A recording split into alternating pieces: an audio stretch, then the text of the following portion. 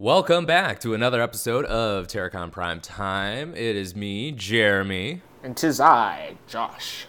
And we are back for Season 3 of Final Space, baby. I mean, we never left, but we're here. We're going to review Episode 3 right now. Season 3, Episode 3, begin. This one was a doozy of an episode. Well, okay, so before you say it's a doozy, what would you rate it? Give it a solid 9 cookies? 10, maybe? I'm 8. Ooh, 8. I'm still at an 8. But I'll let you explain your side first. I feel like it was one of those Final Space episodes where they're going to drop the whole reveal. And the fact that we're used to it now, it's not as much of an emotional gut punch as, say, Season 1, Chapter 6, where the show had been happy-go-lucky up until this point, and then, boom, this happens to shift the entire season. I feel like this was supposed to be one of those events, and I thought it was pretty cool to see the reveal of not only what Avocado did, but also how it impacted the people around him. Am I allowed to just go into spoilers straight up? Like, I'm just waiting. Yeah, we're reviewing the episode, Josh. Talk what you want. Also, we're finally bringing back Lord Commander, so hell yeah. I haven't seen him since he was taken away in Season 2, and he was pretty much a dead little husk of a raisin anyway. But it's kind of cool to see what Invictus has in store for him. Yeah, I mean, I get a lot of your points, and I see them maybe not quite as strong. So I would definitely agree. I would agree that, like, you know, we're now in Season 3. We're a bit more experienced as viewers, a bit more accustomed to sort of the narrative storytelling that Olin and company have used and are accustomed to writing. So yeah, maybe not entirely this reveal is all that shocking. The reveal being that Avocado was a butcher, as Lord Commander put it, and he's going to be turned into a master because Lord Commander is going to give him a purpose. It's really interesting that, like, Season 1, I guess you kind of got the vibe of Lord Commander's a bit psychotic, but, you know, he has a vision for the future of the universe, and that is one where he is maybe a Christ-like or a God-like figure. And in this episode, we see that backstory of, like I alluded to earlier, or talked about earlier, Lord Commander giving Avocado a purpose because the Ventrexian race has been caught in a 1,000-year war with the Trivulians, which at this point, those words, like, out of context, that just sounds like a madman babbling, you know? The Ventrexians against the Trivulians. Gesundheit. Yeah, exactly. But giving him a purpose of, you know, you're going to be my second-hand man if you just do my bidding. I need you to kill people so that we can live in a world with no killing and no death, which is... Well, okay. Yeah, exactly. It's kind of an interesting take on the entire thing in the sense of, like, finger to forehead. How do we get rid of death? Well, kill everyone first, and then there won't be any death. That's because there'll be no life. Exactly. And so that's kind of like the sort of interesting, not necessarily spin on it, maybe spin, but how they're approaching, how do we make Lord Commander evil with a purpose, as it were, I guess. Lord Commander asks for the head of the royals, the Ventrexian royal family, and from this we learn that not only did the Ventrexians have a royal family, we also learned that the royal family had a baby. Avocado ends up killing the royals except for the baby. Somehow the baby survived an explosion in a plane crash, as it were, a ship crash, as it were. In a blanket. Yeah, in a blanket, in a bomb-proof, fireproof, fall-proof blanket, you know. Frickin', what is it? Not Slap Chop, the other one. Slap on, what is it? What? Flex Seal. There it is. Slap the Flex Seal right on the baby. It'll patch him right up. Little Kato was wrapped up in... This is the reveal, as it were, that Avocado apparently used to have a son, and now he's going to adopt through, I guess by force at this point. He's adopting by force the royal baby because he killed his parents. Oh my god, yeah, you're right. It's basically... It's non-consensual adopting at this point. Oh no. So we get that reveal, except, and we're kind of jumping around the episode, but since we're already on this topic, we'll just continue it. But the Lord Commander has half the team squad captured, and so that happens to coincide with Little Kato, Avocado, Cheryl, Fox, and Ash. He has them captured, and so in order to get some information out of them, he threatens Avocado to tell Little Kato's backstory, or Avocado's backstory, I guess, as it were. And so we get this whole reveal through sort of Avocado being forced to tell it from the Lord Commander's powers. So we get the reveal up into the point of Avocado was a murderer. He murdered the royal family. But then later in the episode, we have Little Kato defend Avocado, and we get an internal flashback. And I think this has been a point of contention with the fandom right now, is whether or not we as the viewers with Avocado are the only people, and maybe the Lord Commander, we are the only people that know Little Kato is actually adopted and he is of royal blood.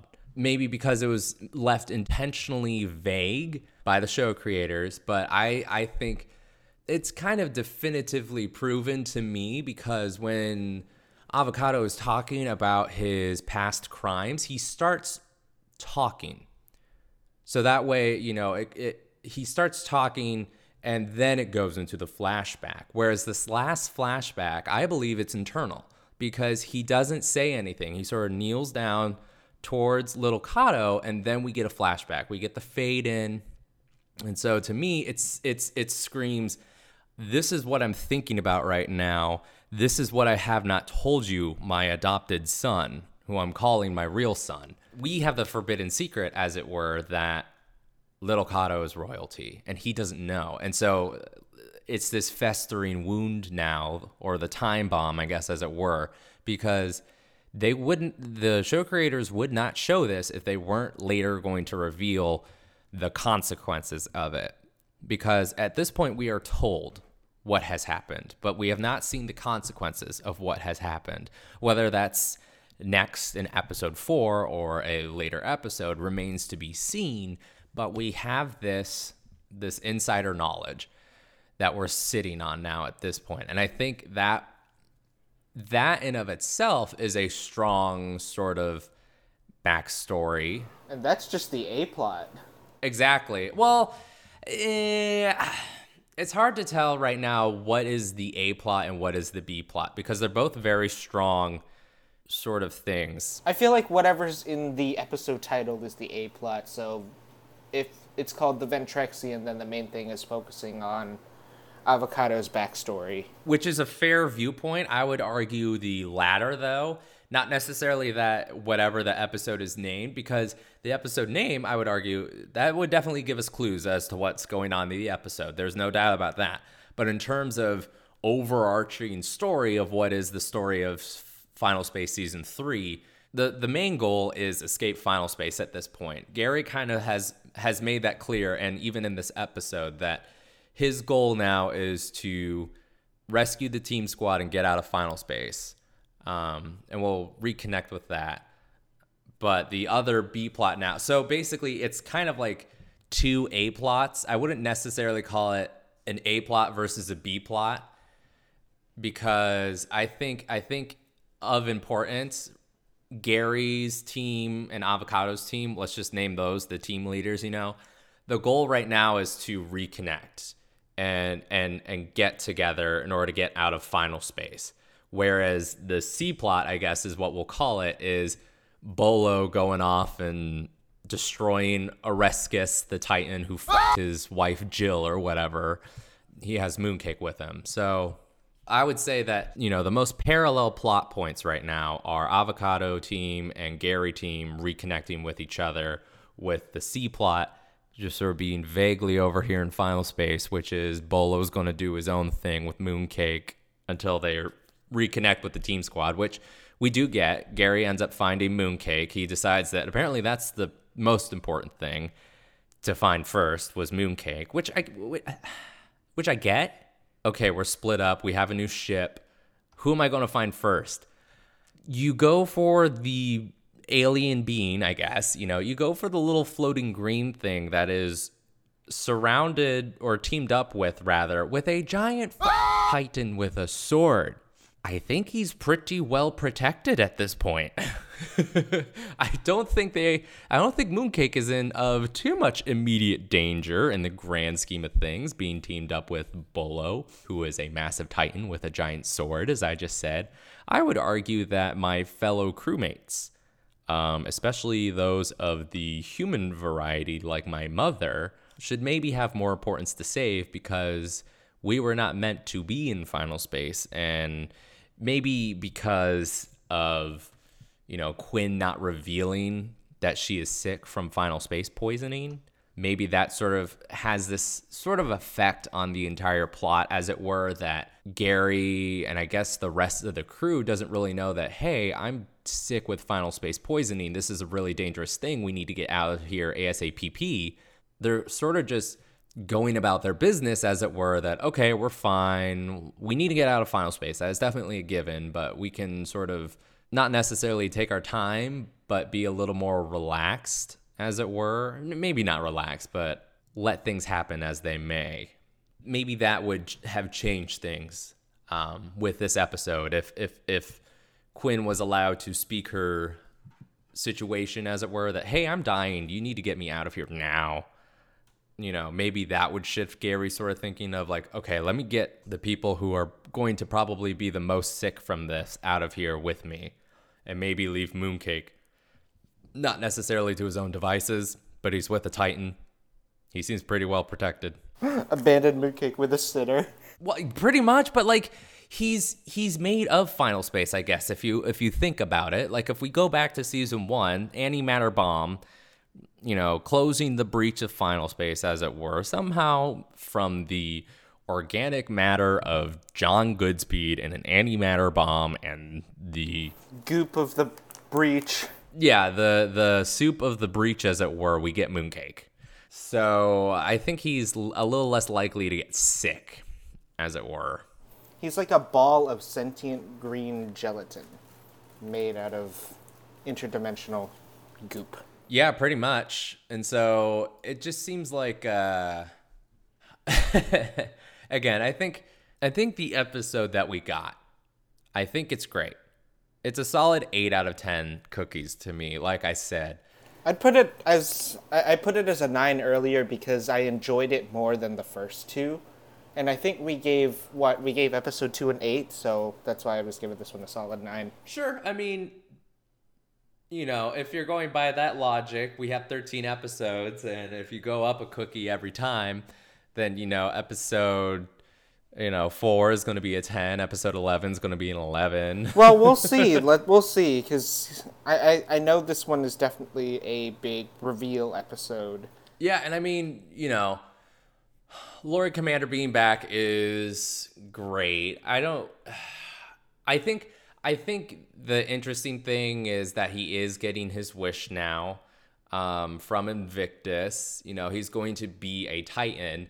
Except like the funny thing is either just the whole process of it, as it were, is he's now ripped out of the universe into Final Space by Invictus. He's badly hurt still. He just had a fucking spear in his chest, and so he's like, you're going to make me a Titan. Like, okay, he gets healed or whatever, and he gets, sort of the polyjuice potion sort of bubbly skin, and he's repaired, but like he's still small grape man with powers. Like, did something, when Invictus healed him, I guess, as it were, did something like switch, like Invictus just hit a little switch that said, okay, you don't have to, die when you use your powers anymore. Because, like, if he was just healed to where he was when he just got his powers, you know, like, then he's still going to use his powers and die. Like, he's going to get sicker every time he uses his powers. Oh, you're right. I forgot about that. The whole injury thing. Yeah, exactly. Like, he was not an indestructible being at that point. He was still destructible, and he was destroying himself, actually, every time he used his powers. Now, granted, here in Season 3, like I said, he's been healed by Invictus, and we don't see him necessarily deteriorating, whether that is more of a, it does not exist anymore, and he's fully powerful and does not, like, destroy himself every time he uses his powers, or maybe it's more of a exponential sort of treatment, as it were, like before. You know, maybe it was more of a linear thing, or maybe it was more exponential, but just sort of like it started off strong and then towards the end, you know, like it just sort of fell off a cliff, as it were. Or maybe it was a steady decline, but like at least at this point, you know, we don't see him struggling with his powers. He seems fully in control and fully healthy from everything. So it's just interesting that I guess now, unless this is like just a step in the process, you know, he's now a fully capable, fully powerful Lord Commander, as it were. But like, is this just a step in his evolution to becoming a Titan, or is this like his Titan body? Like, we have massive Titans to compare to: Bolo, Oreskes, you know, unnamed other Titans that have already been killed, and then you just have tiny little great man. Tiny little Lord Commander, and I got some powers over here. Please don't step on me, Bolo. Oh, God. No. Why did I just think of Bolo feet pics? Please don't tell me you're going to put Bolo feet pics on in the recording. We finally see, as it were, we actually see the prison of Invictus. It was interesting to see the prison because it's just sort of this amorphous pink blob, as it were. Like, it's just the outer shell of what Invictus is, possibly. Or maybe Invictus is what we just saw, an amorphous pink shell of something. It's kind of hard to tell. So maybe we will later see in a future episode the final form of Invictus, as it were. And then, like, last thing to really talk about is Biscuit. And obviously, Biscuit now, at this point, it was kind of obvious in episode 2, but in episode 3 now, it's a little more obvious that he's just comic relief at this point. He's kind of a pervert, and he's there to sort of just throw a wrench into Gary and Quinn's life, as it were. Well, not necessarily them living day to day, but living day to gay together. Living day to day together. You know, we see this blossoming relationship between the two. And she was so close to telling him what was wrong with her. And then Biscuit just, are you all right with the non-sexual contact you're getting? That's the thing, is I do like Biscuit as a comedic relief character. I think he's going to be very funny, and maybe it is just because it's early episodes. It's just kind of hard to see him be anything besides that and like fulfill a larger role. Yeah, if he had some sort of purpose, if maybe he's got a little mechanic suit on, so maybe he can like fix the ship or something. Yeah, which is fine, but like if you only wrote this character to be a mechanic for the ship and a slight comic relief character, that's kind of a weak introduction of somebody. Like, I mean, to be fair, I guess, like, Tribor was the comic relief character in season 1, and then sort of season 2, he evolved to be the leader of the resistance, as it were. So, like, there was a role that sort of grew out of him or grew into him. Not necessarily born out of him, but he now has a larger purpose in the show. As to what remains to be seen in season 3, what role Tribor will fill, I just have a feeling it's going to be more resistance type stuff, because at this point that's what we know, and I mean, what resistance is there in final space? Clearly, he has a reason to be going off somewhere if that's what the show writers decided to do, and just, axe up a comet, as it were, or an asteroid, and just have Tribor and Quattro go off into the nebulous void. I think Olin brought up a cool idea where it was either on Twitter or something about the episode, and he said that Little Kato has two dads, where one was chosen, and then the other, he was taken. Yeah, I would agree with that sentiment. It definitely does feel like Little Kato has had more of a relation. Well, I mean, okay, to say that Little Kato has more of a relationship with Gary at this point is a bit. It's hard to tell because we don't know what he was up to before the events of the series besides being in prison. Exactly, and that's what I was about to say, is that it's kind of hard to justify that, just because, like you said, we don't know what happened. Let's just say we don't necessarily know the exact age of Little Kato. We kind of have this estimate of 14 to 16, as it were, but let's just say it was that upper limit. Let's call it 16. There's this whole 16-year gap before the show where Little Kato and Avocado have existed as a father-son duo. So to say that, Gary and Little Kato have more of a father-son relationship is a bit misleading. That being said, I think from what we've been able to see on the show and the growth and maturity from that of like Gary in season 2, how they've been hoodwinked and going into that stripper bar. And oh God! Gary has to cover Little Kato's eyes, just being like, "Okay, we're out of here." Like, that's kind of a more father-son moment, as it were. Like, don't look at the titties on the screen. Why is that man pushing his butt and like, all right, we're out of here. Like, I think Gary has sort of become that found father or earned father, as it were. I think Little Kato can choose him to call him father, as it were, but he also has said it in the show.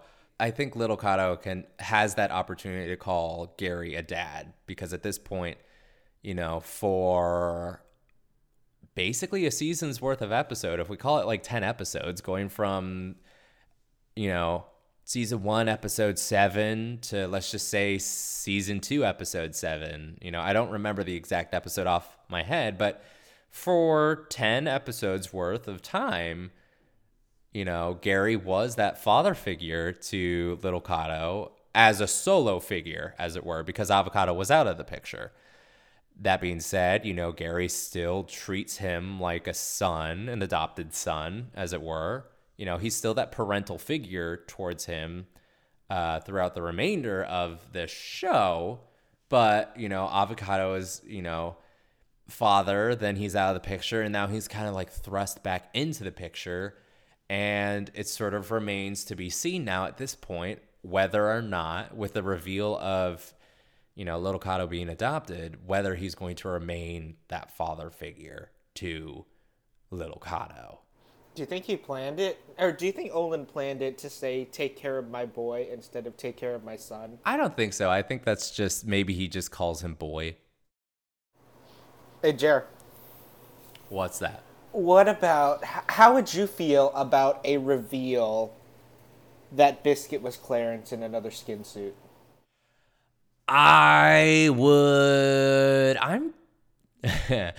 torn with that, because the skin would be torn. Oh dear. I don't know. I feel like